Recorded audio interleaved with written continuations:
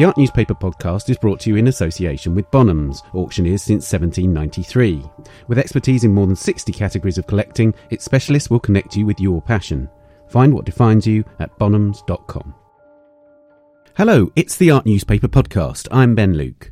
This week our main focus is climate change. Later in the podcast I'll talk to Anna Summers-Cox, the founder of the Art Newspaper and former chair of Venice in Peril, about the threat posed to World Heritage Sites in the Mediterranean by sea level rises caused by climate change.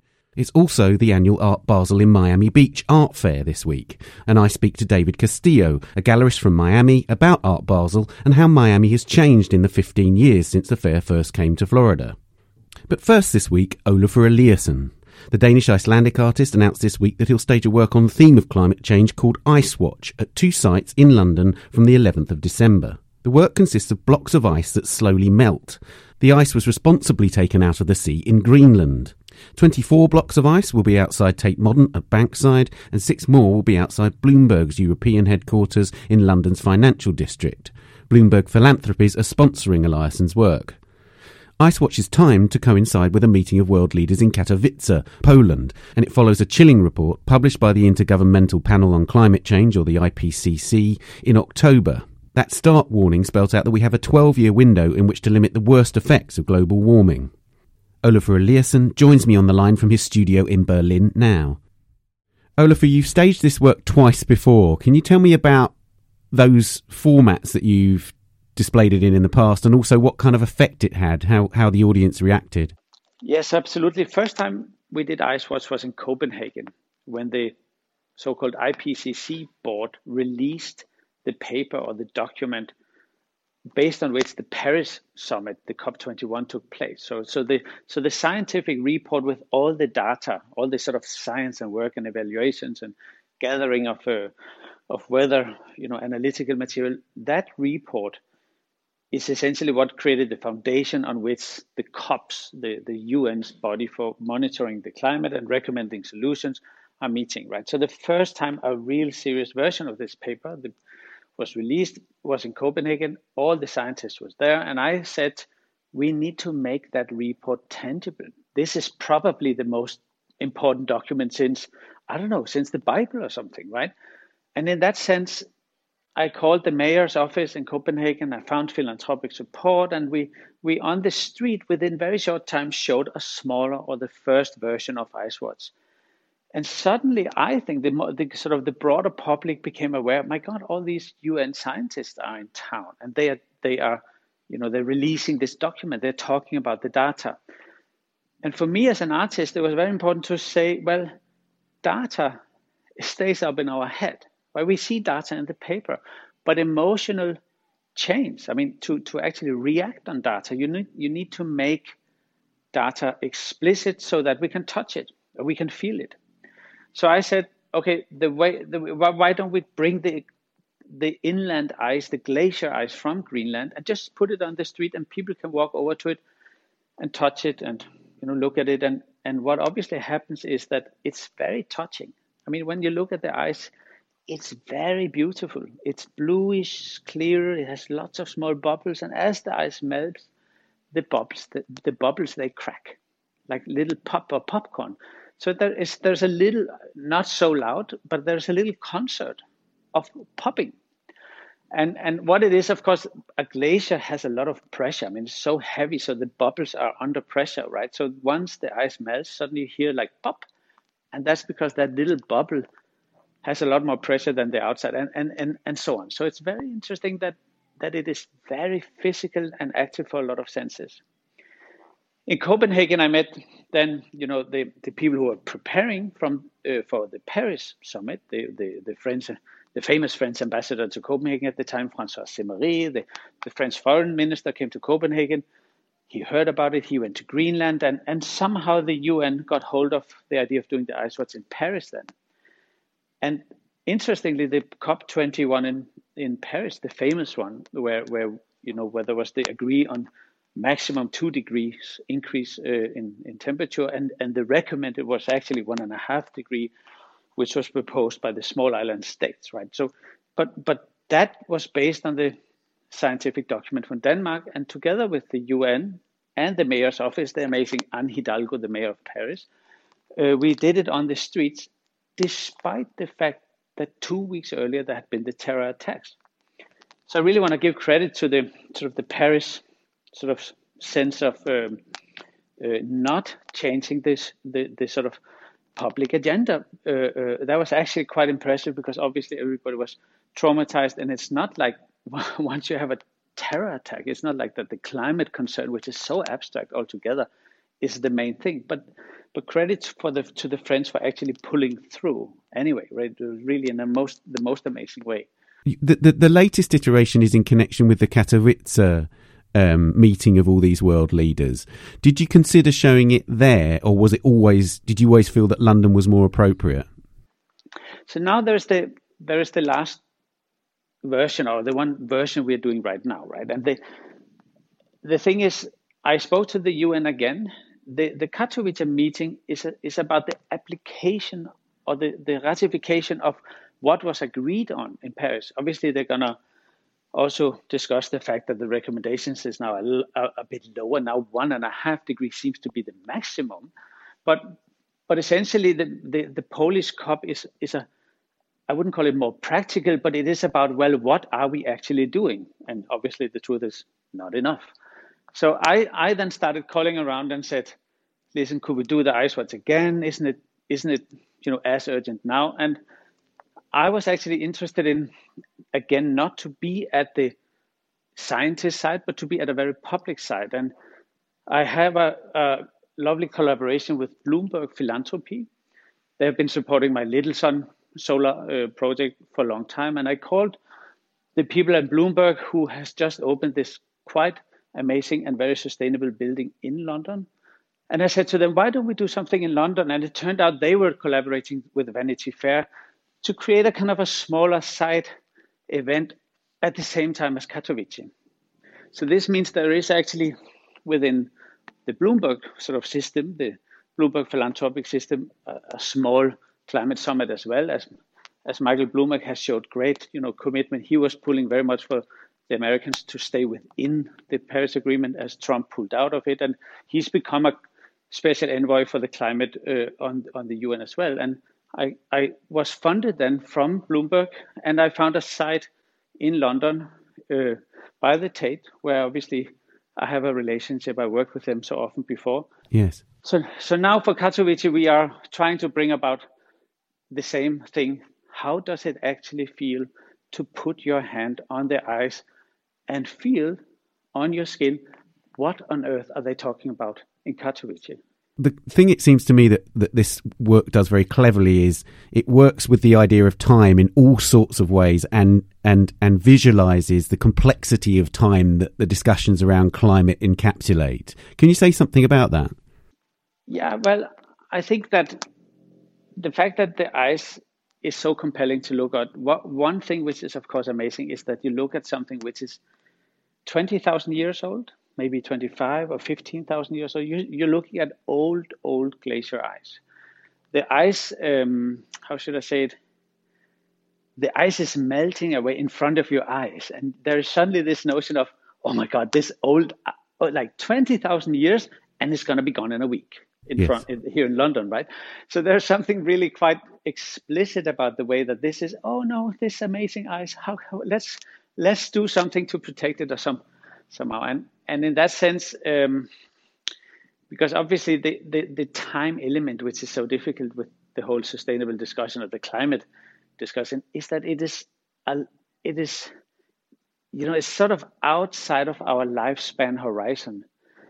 We know that risks and worrying, that my worry about the climate is like kind of after I die. So it's always, I think it's always, when you have a climate discussion, it's always great to have a child in the room or grandchild in the room. Do you know what I mean? So, yes. To make explicit the time that is not tangible, right? The time that is outside of our immediate concern. And in that sense, this idea of the 25,000 year, which is so abstract anyway, I mean, in that sense, there is, I think, some potential in, we need to understand when talking about the planet and sustainability, we need to be less egoistic and see beyond our lifespan and our time.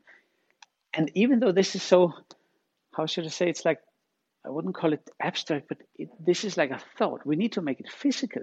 I mean, the thing about that physicality is that it impresses upon people the actual urgency, because as you say, there is this sort of idea of it being beyond our lifetime, but certainly in the IPCC's most recent report, they make it very clear that there is this 12-year window that we have where if humankind does enough, we can stop it tipping over into the 2 degrees warming and keep it at 1.5, which everybody accepts that is going to happen. So you, in a way, again, you know, your work visualizes that urgency, doesn't it? Yeah, I think it's, for me, my work is about the relationship between individual opportunity, what can we do as individuals, and the more systemic sort of changes which are needed too. We need, you know, the politicians, the public sector to take responsibility and to introduce systemic changes, right? We need the private sector to take upon the sustainable goals and actually make commitments and stick to them. But these larger systemic things, which is of course what UN is also sort of focusing on in terms of recommending nation states of what can they actually do as a state or as a country. But we, the civic sector, the civic society, we need to take individual stands and individual sort of micro changes or nano changes, and in that sense, I think the idea with the eyes in that sense is just to make tangible or make in a very straightforward way. Well, what on earth is going on, right? Or what is going on with the earth, for that matter? And of course, my art, in a sense, has always been about this notion of, well, my personal and my critical experience of reality or of the world or of my context. What does that mean to me, and how can I change that? Am I a consumer of the world, or am I a co-producer? Am I a co-author of the world? And to sort of shift the notion to say that you are not pacified, you're not nothing, you are actually important, you have agency, you can do things, you can vote, you can actually influence also the systemic changes. So in that sense, I'm very curious about, and I understand it's complex, right? But I'm very curious about, can we make people into change agents and drive the civic society into a systemic force? We should not vote for the politicians who simply are mismanaging our future, right? So that's a systemic individual relationship. But of course, we need movement on the kind of communal, the local, the civic level. We need action on the floor. Do you feel the work's become more important since you first staged it, in the sense that when you first did it, President Obama was in power in the United States, for instance, and he was somebody who recognised climate change, the importance of climate change. But obviously, since we've had all these populist governments coming into power, and many of them are antagonistic to climate change action. So therefore, do you think this work becomes all the more important because of that? Yeah, I mean, that would be the obvious thing to say, that we need more civic courage. We need more people who actually take a stand, and you know, it's honorable to actually become an activist and stop what you disagree with, even physically, quite literally. I think it's honorable to sort of rise up against the people who are in fact ruining your grandchildren's lives or your children's lives. Mm-hmm. But I also think that it's important to notice that, you know, maybe the how should I say, maybe the exploitative nature of Trump has actually promoted a greater climate consciousness in America with a stronger civic movement, because frankly speaking, yes, I mean, as much as we liked Obama and the world at the time, but it's not like he did a lot for the climate. I mean, we shouldn't forget that it was not like, I mean, he was sort of climate conscious, yes, but it's not like he was in any way radical. No, not at all, not radical at all. And in that sense, the urgency has been around for a while, and we see very few leaders sort of testing their voters' confidence. I mean, we have small island states who are doing radical things, right? Like the small islands, and luckily they are in Katowice too. I mean, we see the Fiji Islands are buying land in other countries to move whole communities within our lifetime.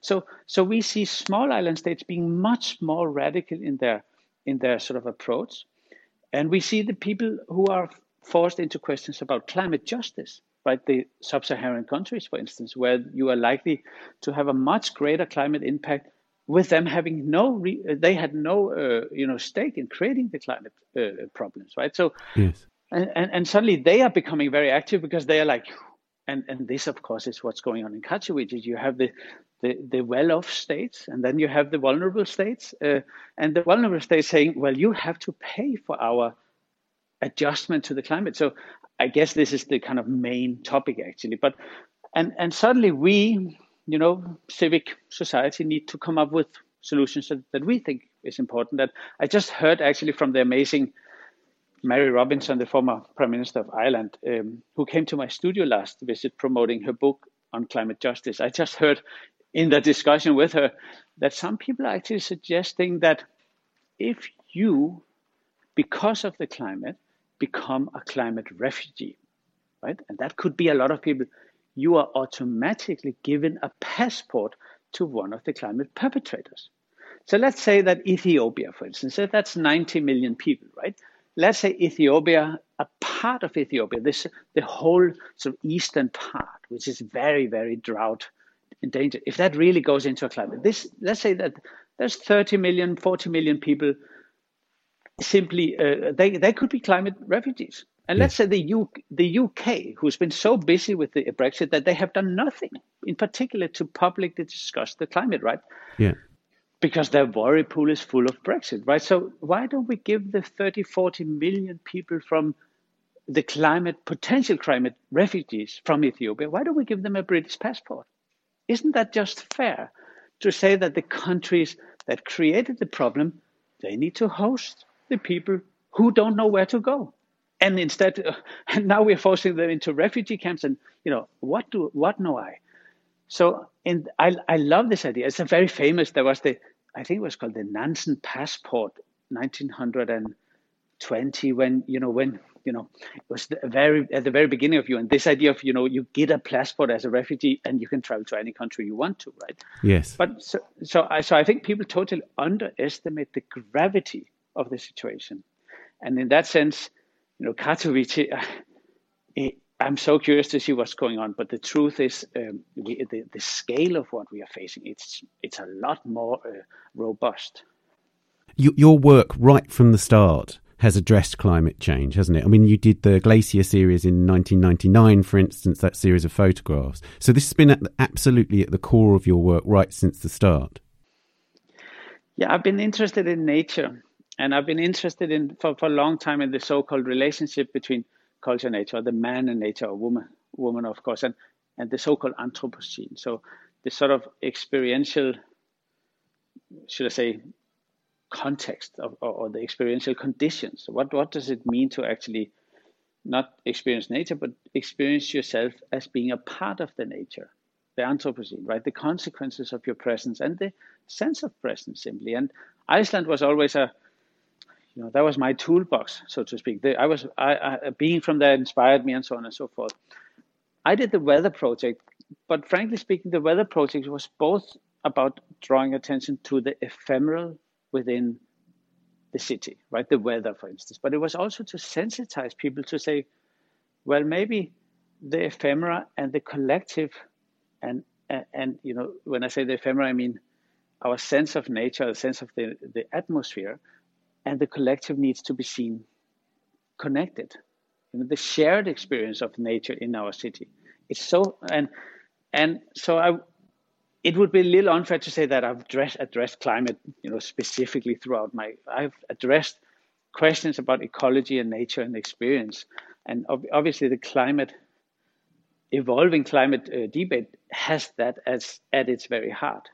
And I was interested by something that you said about the Weather Project, which was that at the time, the discussions around that work were plural and climate was one of them, but there were lots of other things discussed. But the further we get away from that work, the more and more it's discussed in terms of climate change?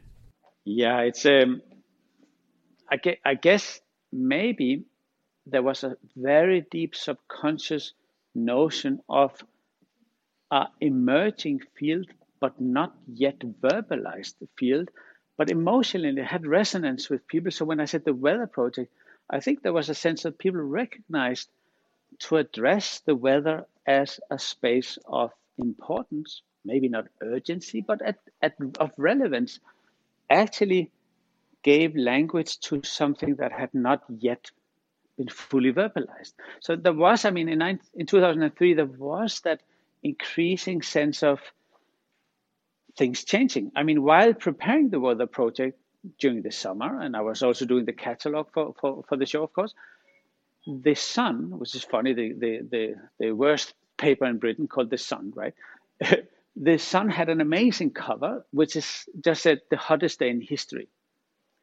And you know, for the Sun to put that on the cover, I think just reflects the fact that people were paying attention more and more to something is a bit odd in 2003, right? Right. And of course, it's funny. It's called the Sun, and then it says the hottest day in history.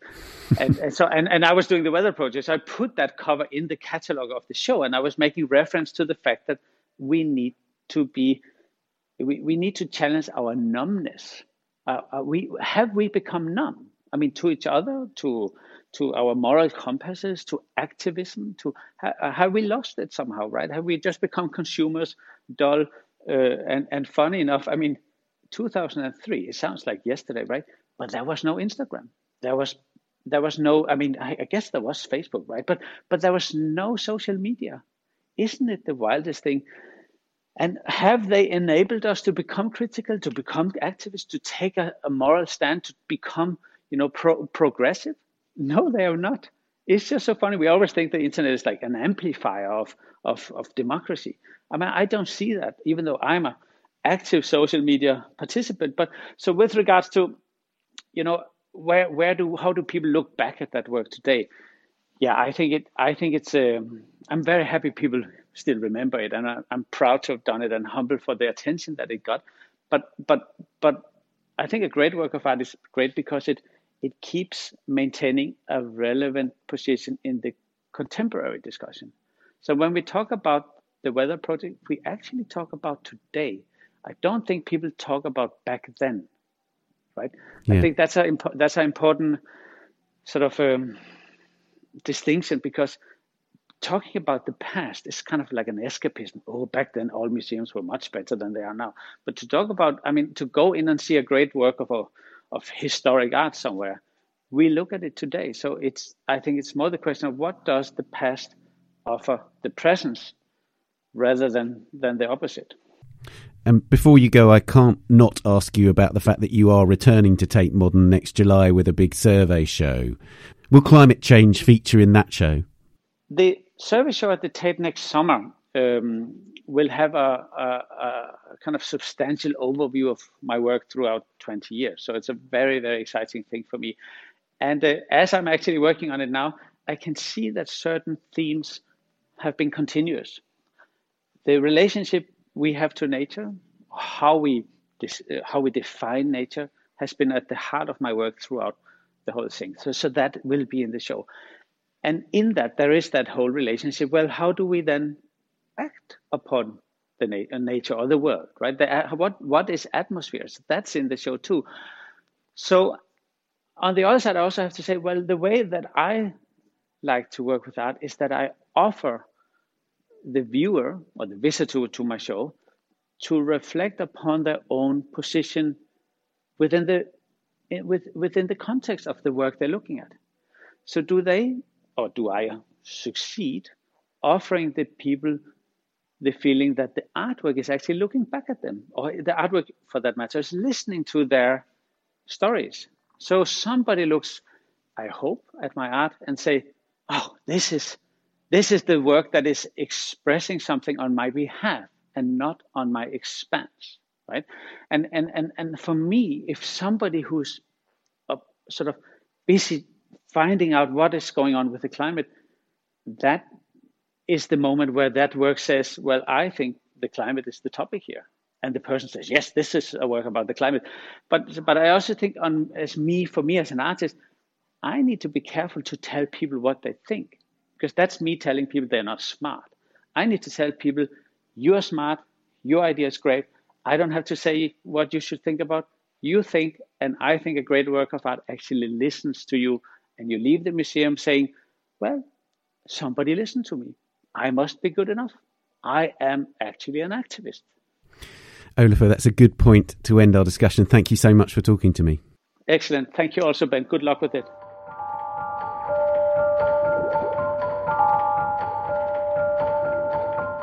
Ice Watch is expected to be on view in London until around the 21st of December, depending on the weather. You can find out more at icewatchlondon.com. Now, in the current print edition of the art newspaper, Anna Summers-Cox, the paper's founder, has written an article about climate change's effect on heritage around the Mediterranean. It follows a report in the scientific journal Nature, which warns of potentially catastrophic effects to World Heritage sites. Anna is with me now to discuss the report. Anna, the report in the art newspaper is based on new research which was published in the scientific journal Nature. Can you explain more about that research? This team of scientists at Kiel University in Germany decided to look at the World Heritage sites. Those are the sites decreed to be particularly important by UNESCO around the Mediterranean that were either at 10 metres or below in relationship to sea level, to see what would happen to them with the projected levels of sea level rise by the end of this century. And what they came up with was pretty depressing. So what did they come up with? Well, they modelled it. Modelling, by the way, means projecting, sort of using mathematics, a lot of data put together.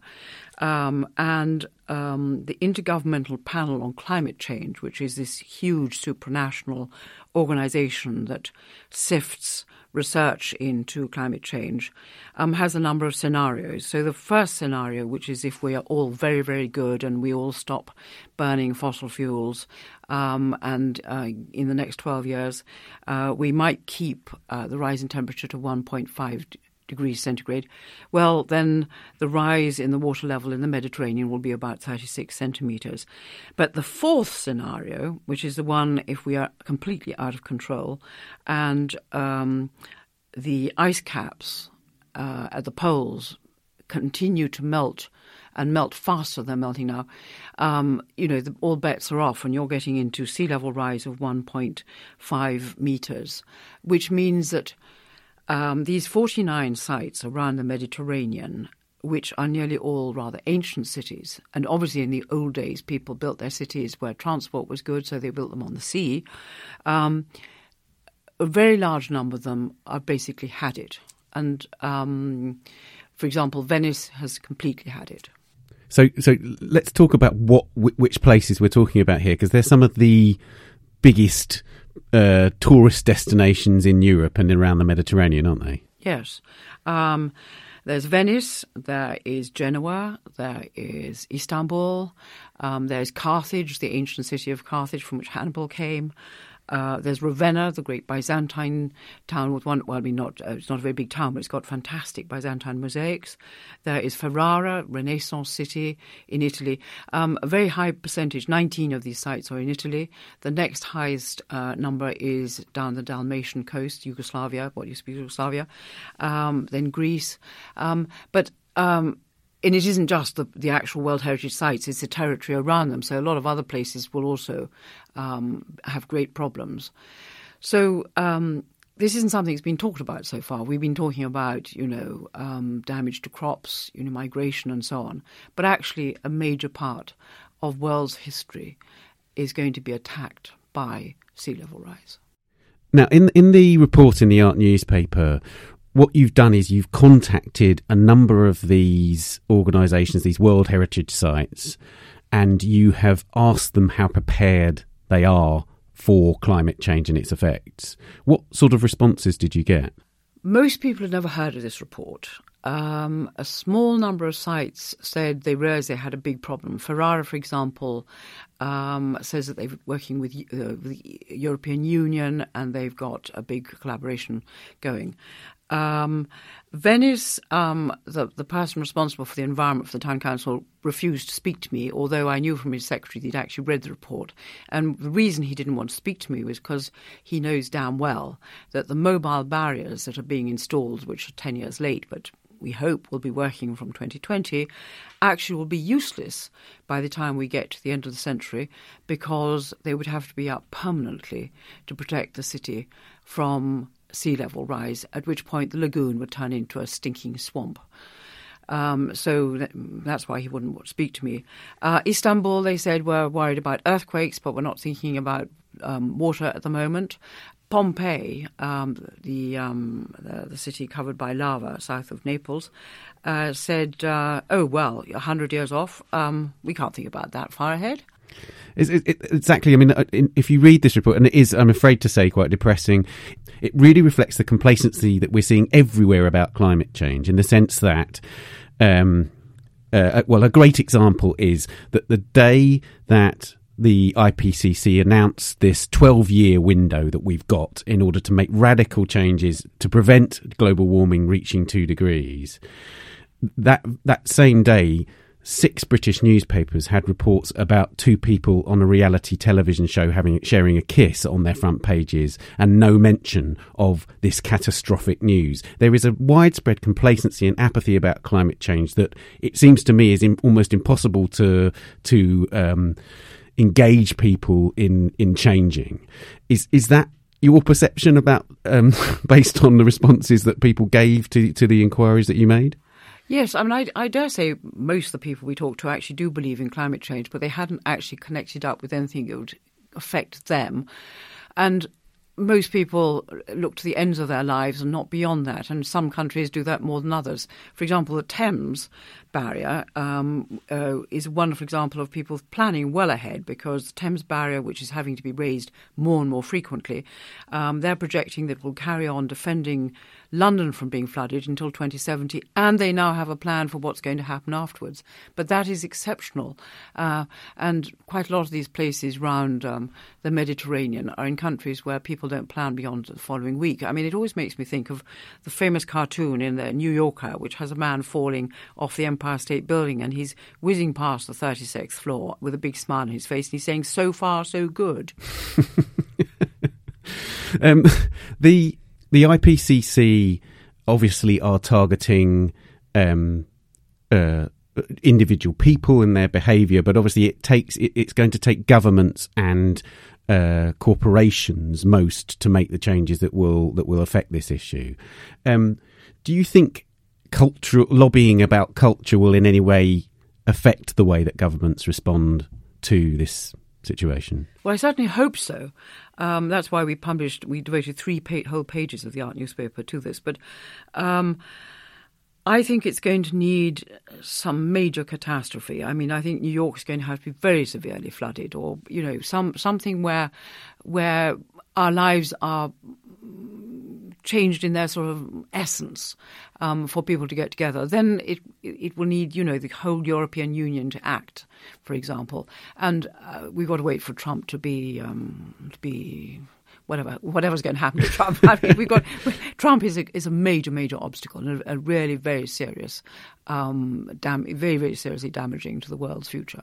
That's right. So Trump has said that he is pulling out of the Paris Accords, that he was pulling the US out of the Paris Accords, which is this massive supranational agreement that was made several years ago. And other nations appear to say that they would compensate for the US, but still the US's lack of action in this area is the biggest factor, isn't it? Yes, and not setting the right example. And allowing people in whose interest is not to believe in climate change to say, if the President of the United States thinks that, that's okay. If we could turn to Venice, and this is a subject you have a special interest in because you were once chair of Venice in Peril. There were recent floods in Venice that it seems to me were enormously alarming. How much are they related to climate change, and how much are they related to other things? They're related to climate change insofar as climate change leads to weirder and stronger weather. They happen because of a strong wind blowing up the Adriatic, which is a rather narrow strip of water, pushing the water up towards Venice, low pressure systems, lots of rain, and that creates what's called a storm surge. And we'll be seeing lots more storm surges everywhere as a consequence of climate change. So you get two things happening simultaneously. You get acute events, which are storm surges, and you have the chronic event, i.e. the slow rising of the water levels. And what the Kiel University study has done is it has mapped what will happen if you get a storm surge of the kind that is the average for that place, coinciding with the projected rise in the water level. Obviously, people are aware that you get this thing called acqua alta in Venice. This happens periodically, but was what happened in October, I think it was, of this year, significantly worse than a sort of the sort of regular events where the water rises? I think the last one that was as bad as that was about 10 years ago. But the point is that any acqua alta comes into St Mark's Square because it's the lowest lying part of town, and it comes into the Basilica, which is 1,000 years old, has the most wonderful inlaid floors, and it gets sucked up into the brickwork which is behind the marble panels on the walls, and is beginning to affect the mosaics, which are 900 years old above. These wonderful mosaics are beginning to fall off because the damp is attacking them, and we all assume that it's all been going on for so long, it'll all be okay, But things reach a tipping point when suddenly things aren't okay anymore. And we are reaching the tipping point with the housing stock in Venice already, buildings being attacked. And the tipping point will be affecting all the various towns that have been mentioned in this report in different ways. But it will all be immensely expensive to try and compensate for.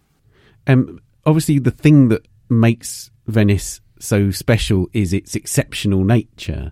But can Venice not be used actually as a sort of an exemplar of what might happen to these other heritage sites? Can the very clear effects of Venice's situation be used as an argument for transforming these places' attitude to sea level rise? Yes, it certainly can. And there are plenty of scientists working in Venice. In fact, there's more been written about Venice and all its various problems, I think, than any other town around the Mediterranean.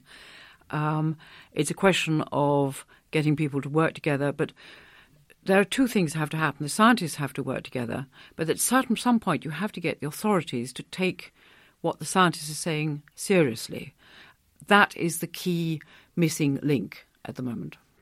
And what about our listeners? What can they do, do you think, in order to draw this to authorities' attention? Are there actions that can be taken by people listening to this? I think if you're in one of the towns that's mentioned, one of these Mediterranean towns, find out who your town councillor is for the environment, get involved, write articles if you're journalists. Awareness is manifest in lots of different ways. Act. Okay. Anna, thank you so much for coming to talk to us about this. Thank you for giving me an opportunity.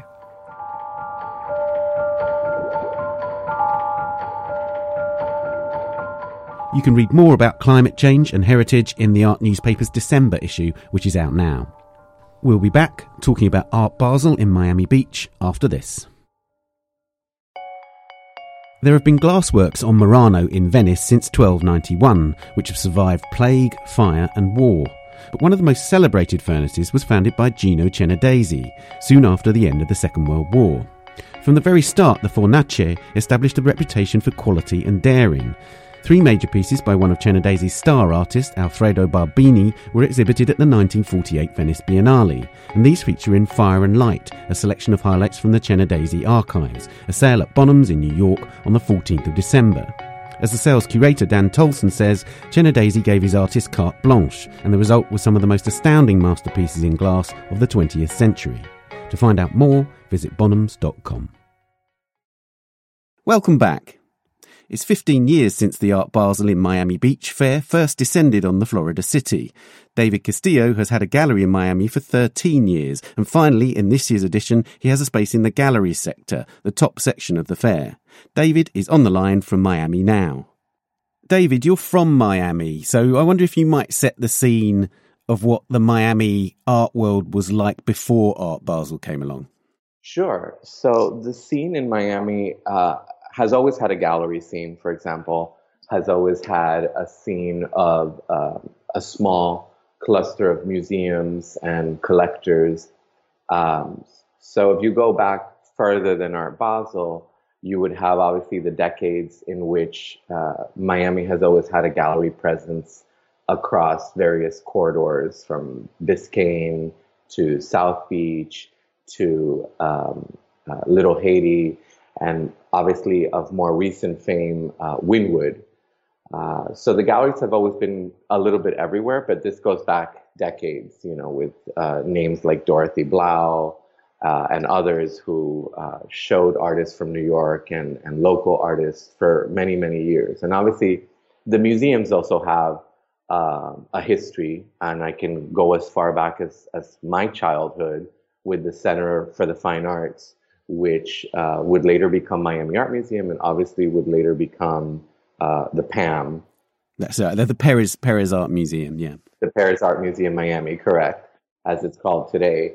So it was a much more emerging scene. It obviously looks nothing like what it looks like today, but there was still the existence of these places. They were just smaller with different focus and not so much a part of the city's of what people consider Miami to be. It wasn't really so much a part of the imprint of the city. It was just small organizations, commercial and nonprofit, that existed, like the Art Center South Florida, which now has grown to be a major nonprofit in Miami, or the Bass Museum, which was a much smaller institution, is now a much bigger institution. So obviously what came after Art Basel is quite dramatic. And in terms of you setting up the gallery, you set up a couple of years after Art Basel came to Miami. That's correct. Had the scene changed significantly even in those 2 years? In the 2 years after Art Basel? Yeah. So did I suppose what I'm asking is, did Art Basel have an immediate effect? It wasn't immediate because, as you may recall, there was also a postponement because of 9/11. That's right. So it kind of, got off to a start that wasn't the planned start because of obviously an international tragedy. But it did have an effect immediately in the sense that it generated a lot of excitement locally with the institutions, with the galleries, with the collectors, with the artists, and with local people in general. But I think it took a little bit longer than 2 years. I would say within the first 4 or 5 years of the fair is when you see the real transformation, where you see, all of these initiatives in place for the Perez Art Museum, for the expansion of the Bass, and obviously much later, the ICA grows out of what was the Museum of Contemporary Art North Miami. So as the years have gone on, it's become even more and more an effort by the city for art to become part of how the city is seen. Obviously, now we have the new convention center, which, when it's finished, is going to have major permanent artworks by Franz Ackerman, Elm Green and Dragset, Ellen Harvey, Joseph Bassuth, Sarah Morris, and it's going to add to the stellar collection that the city of Miami Beach already has in its collection. So these are obviously internationally known artists that become now, for the enjoyment of the public of Miami, year-round. They're for public access and for public benefit. And obviously, prior to Art Basel, I'm not so sure that the convention center would have been updated to such a magnificent degree. I mean, it feels very international now, having been in it for the last few days with the booth set up and everything else. It has a totally different feel. I grew up here and I don't even feel like I'm in the same building, which was, kind of a little bit run down, 1970s. And now not only is it refurbished and looks quite splendid, it has these major works of art. And I think Art Basel definitely has a big part to do with that, just as they do with the growth of the museums, the excitement of the galleries, to continue finding neighborhoods that work, to continue putting on exhibitions every December for this international audience. So it has had definitely a positive impact on the city's image and what the city has worked very hard to achieve as far as art and culture becoming more and more a part of how our city is seen. When you founded your gallery, did you have a sort of distinct vision for the kind of art that you wanted to show? It seems to me that there are obviously you represent a very diverse group of artists, but it seems to me that there are sort of common themes amongst them. 100%. So I had a very clear vision, which was not popular at the time, and which is on trend right now. And we hope that it's not only a trend, because obviously when I've looked for artists, I'm looking for them as an art historian. I'm looking at them as a student of history. So I'm very curious to see what these works of art add to the discourse on art. So first and foremost for me is, what is unique about these artists? What are they adding to the conversation? And do I love this work aesthetically? Because with so many artists that you could work with, you obviously have to pick and choose and build very, very close relationships. And I've worked with most of my artists for over a decade. So that's hugely important. While the works are very diverse, there is a very significant narrative that ties them all in together. And that narrative of identity, each one investigates in very different ways, which is what keeps it fascinating and interesting for me as someone that works with them on the day-to-day. And so it could be a very personal investigation of identity from a woman's perspective. It could be an art historical investigation of identity. It could be an investigation of the history of African Americans or the African diaspora. It could be from the perspective of someone born in Latin America or that still lives in Latin America. So those viewpoints, which, as you know, are now in vogue or on trend, you see museums all over the world, not only in the United States, in this mad dash to fill in historical gaps. And galleries have followed suit and are very interested in artists who work around these themes. For me, almost 14 years ago, I wasn't working under the premise that I would be on trend or that the market would somehow one day favor my vision for the gallery. I have always worked, then and now, under the premise that my job, my obligation to my artists is to ensure that when I'm dead and when they're dead, and people are looking at artists 150 years from now, that I did such great work on their behalf, that they remain significant and that they remain relevant to conversations on art and to conversations on the history of art. Does Art Basel Miami Beach give fair opportunities to galleries from Miami? I think Art Basel Miami Beach gives fair opportunities on a global scale. And so I don't think it's part of the premise of what the fair does that they're looking necessarily on a local level. I obviously did Art Basel for the first time a decade ago in 2008 in positions, and in subsequent years in Art Nova, which is the curated section, and obviously this year for the first time in the established galleries section. So it's not, there's no ladder, as it were, or guarantee that you're going to ascend. I understand clearly from their position that they're looking at galleries on a global level that have institutional relationships, galleries that have major clients, galleries that have placed their artists into the context of contemporary art at a certain level. And so I think the artists that they look at galleries that have programs with artists that have great critical acclaim. So I think they put that all together to figure out on an international level which are the galleries that are operating at that level. So I don't necessarily think it's a matter of fair or not fair. I think that they apply the same standards across the globe. So I was by no means expecting in 2008 that I would automatically ascend to the gallery sector a decade later. But obviously as a gallery now that has sold work to the Guggenheim and MoMA and the Studio Museum and the Museum of Contemporary Art Chicago and every institution in Florida. That's what they're looking for. And what about what you're showing in this year's fair? Because you've gone, I mean, there's sort of all sorts of strategies that galleries can take in art fairs, aren't there? And some people just bring along a representational work by each of their artists, but you've gone very much with a curated booth.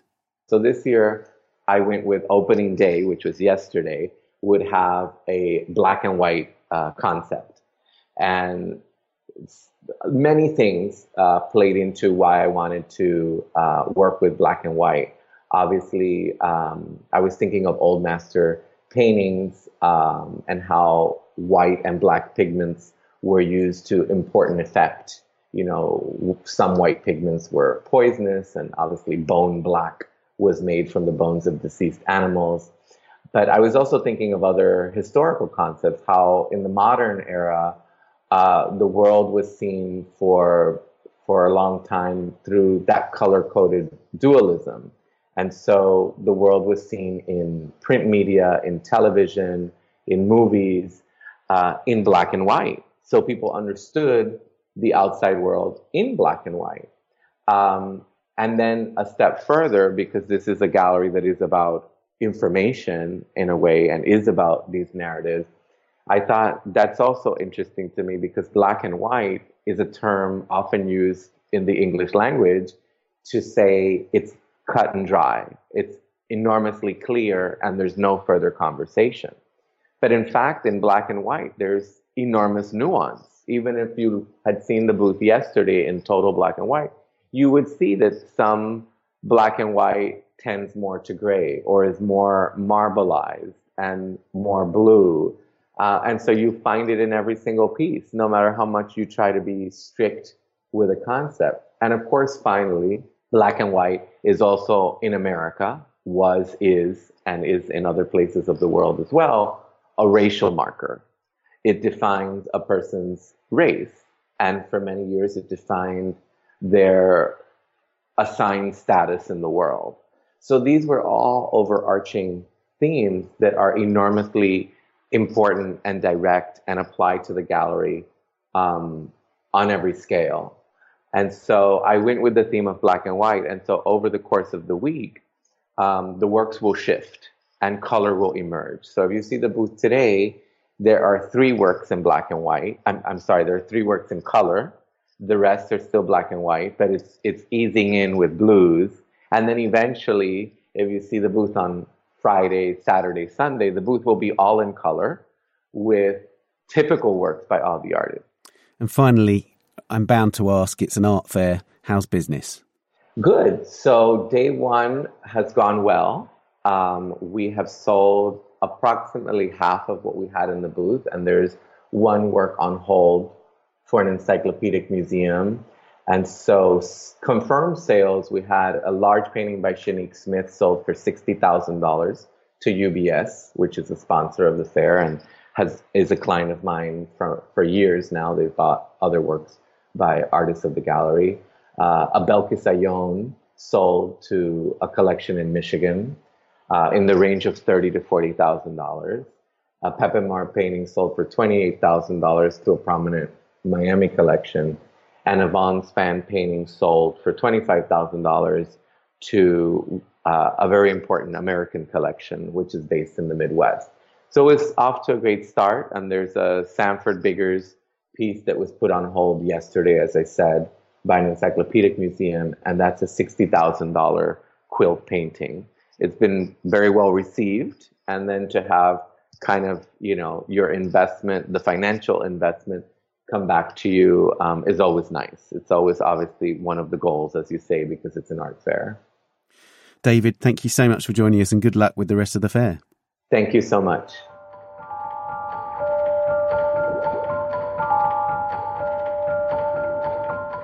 Art Basel in Miami Beach continues until Sunday the 9th of December. The art newspaper team is, as ever, in Miami and reporting from the fair. If you're there, do pick up a copy of our daily newspapers. If you're not, you can read all the reports at theartnewspaper.com. And that's all for this week. Please subscribe to the podcast if you haven't already, and you can follow us on Twitter at TAN Audio, that's at TAN Audio. Our main Twitter account and Facebook are at The Art Newspaper, and you'll find us on Instagram at theartnewspaper.official. If you subscribe to the print edition of The Art Newspaper before 10th of December, you'll receive The Year Ahead, our guide to exhibitions, fairs and biennials worldwide in 2019 with your first copy. Subscribe at theartnewspaper.com. Join us next week when we'll be doing a roundtable on restitution. See you then. The Art Newspaper podcast is brought to you in association with Bonhams. Find what defines you at bonhams.com.